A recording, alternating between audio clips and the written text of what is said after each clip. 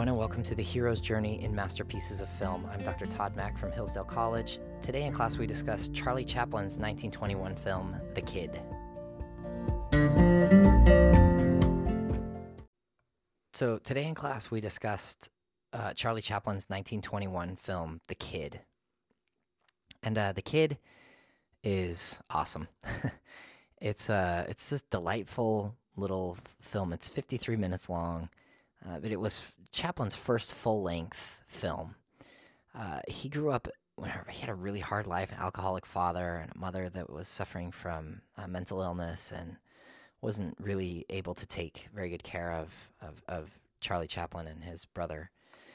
And so he was in and out of state care when he was younger, and eventually found acting and got a job with Keystone, and turned out to be really great at comedy and this kind of slapsticky Keystone Cop kind of comedy.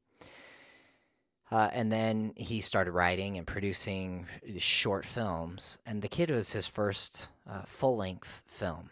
And in it, he wanted to kind of combine comedy and drama in a way that people hadn't done before, and a lot of people didn't think would be successful. And so The Kid, he wrote it, he produced it, he composed the music for it, obviously acted in it, and directed it. And it kind of cemented his reputation as a great artist. The story of The Kid is about a woman who, in the beginning of the film, she's released from or kicked out of a charity hospital. She has a baby. The father is obviously not interested in her or taking care of the baby, and so this woman is alone. She doesn't know what to do. She's desperate, so she leaves the baby in a fancy car in front of a rich house, hoping that the family will adopt the baby. She leaves a little note that says, "Please love and take care of this baby." And then she leaves, and then some robbers come, and they steal the car. And they drive around, and eventually they realize there's a baby in there, so they dump the baby in this, garbage heap. And then Chaplin, the tramp, he comes walking, and he finds the baby, and at first he doesn't want to have the baby, and then eventually he keeps it. 5 years pass, and now Chaplin is he's got this little kid, and they're living together, and he's basically this kid's dad, and they have this sweet relationship, and they kind of work together to help each other out. Eventually, the state takes the kid from the tramp because he's sick, and they realize that the baby's not his. In the meantime, the mother has become a famous singer, and she's very wealthy, and she does all this charity work, and in the end, she realizes that the boy is hers, and so the boy gets to go and stay with her, and then she invites Chaplin to come, and they all kind of get together in the end. That's basically the story. It's pretty simple. It has some really great set pieces, classic Chaplin humor, but also classic Chaplin kind of sentimentality. It's a really it's kind of a moving film. So today we talked about specifically the hero's journey in this film, and there were some interesting points for me. So first of all, when you're analyzing a film kind of through the lens of the hero's journey, you obviously don't have to find every single step of the hero's journey in the story that you're looking at. You also don't have to see them all in order.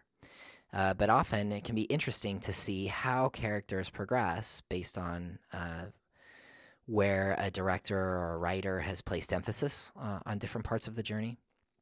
So there's this great scene in the beginning where Chaplin finds the baby and obviously doesn't want the baby, and it seems to be a clear kind of call to adventure, but an initial rejection of the call.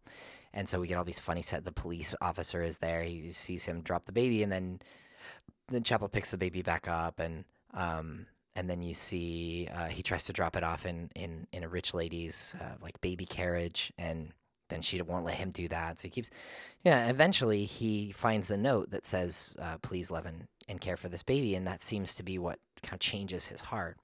And I was talking with the students about how one of the students pointed out that it seems to be like supernatural aid. That when the hero goes on a journey, they often receive at the very beginning of the journey some kind of supernatural aid, something that will help them. So a wand or a sword or something. In this case, it's a little note that gives him the courage and the kind of the fortitude to move forward and take this boy in. So I thought that was interesting. And then we talked about we talked about Road of Trials and this initial scene where he takes the baby into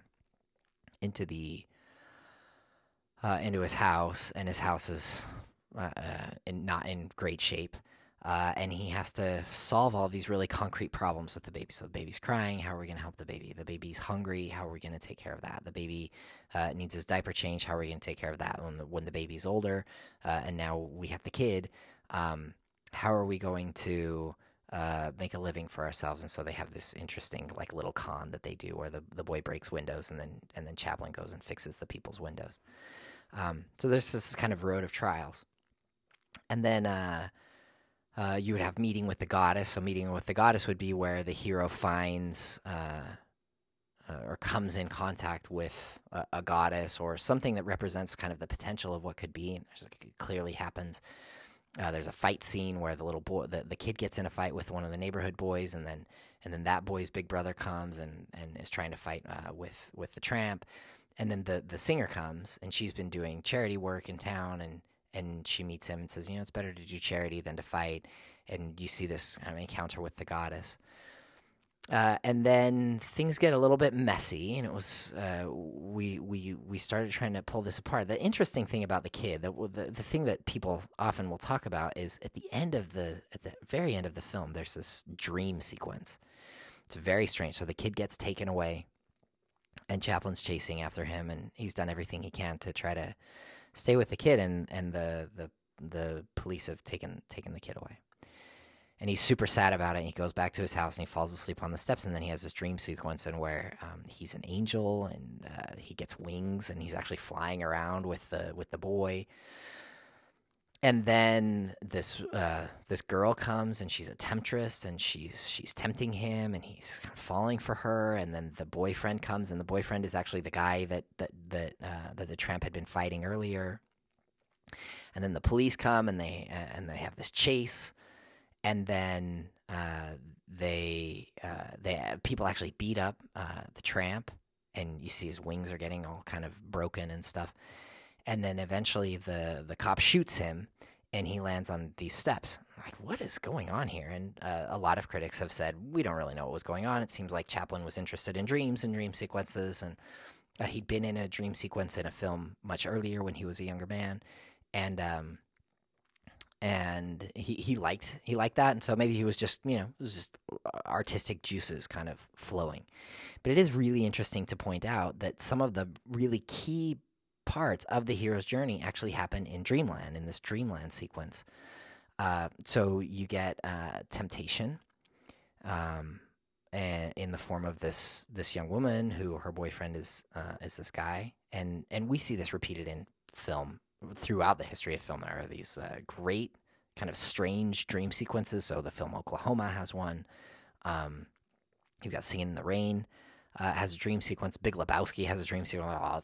Dumbo has this great dream sequence. There's all these strange dream sequences, and I always thought they were so weird when I was a kid, and I still kind of do think that they're weird. But I can see the thing that's interesting to me is that Chaplin, who made this film long before Joseph Campbell wrote The Hero with a Thousand Faces, is inserting into his film really like symbolic, mythic things. So you have temptation, but you also have atonement with the father there, and the father figure is represented or is representative of authority. And so the police officer is clearly a father figure in this dream sequence and in the story at large, but really clearly in the dream sequence. And they have their confrontation, and then the cop shoots and kills Chaplin, and that's exactly what happens in the hero's journey. The hero has to have this symbolic death and then rebirth, and that's apotheosis. So you have atonement with the father, where they face each other, and the hero has to face the ogre of the father, and then he will get chewed up and spit out by that process, and then be reborn. And when he's reborn, it's apotheosis. He's become a god. Something has changed inside of him. It's exactly what we see in this film. So Chaplin wakes up from his dream, and there's a cop there. And the cop says, "You're coming with me." And they go, and he puts him in the police car, and he drives him, and he takes him all the way back past the threshold to the woman's house where the kid is. And she opens the door, and they walk in together, and he crosses back over the threshold into civilized society. The police officer is there. The father figure is there. The mother figure is there. And everything is in harmony. And it just fits so well, the pattern. And it was awesome to help students kind of walk through what's going on here. And this really is kind of a classic hero's journey. It follows so many of the steps so closely. And even in this weird dream sequence that seems so out of place initially, you can see Chaplin working through some really important symbolic mythical elements, and he does it in a mythical place, in a dream sequence, which is, like the dream inside of the dream. It's the cave of Montesinos.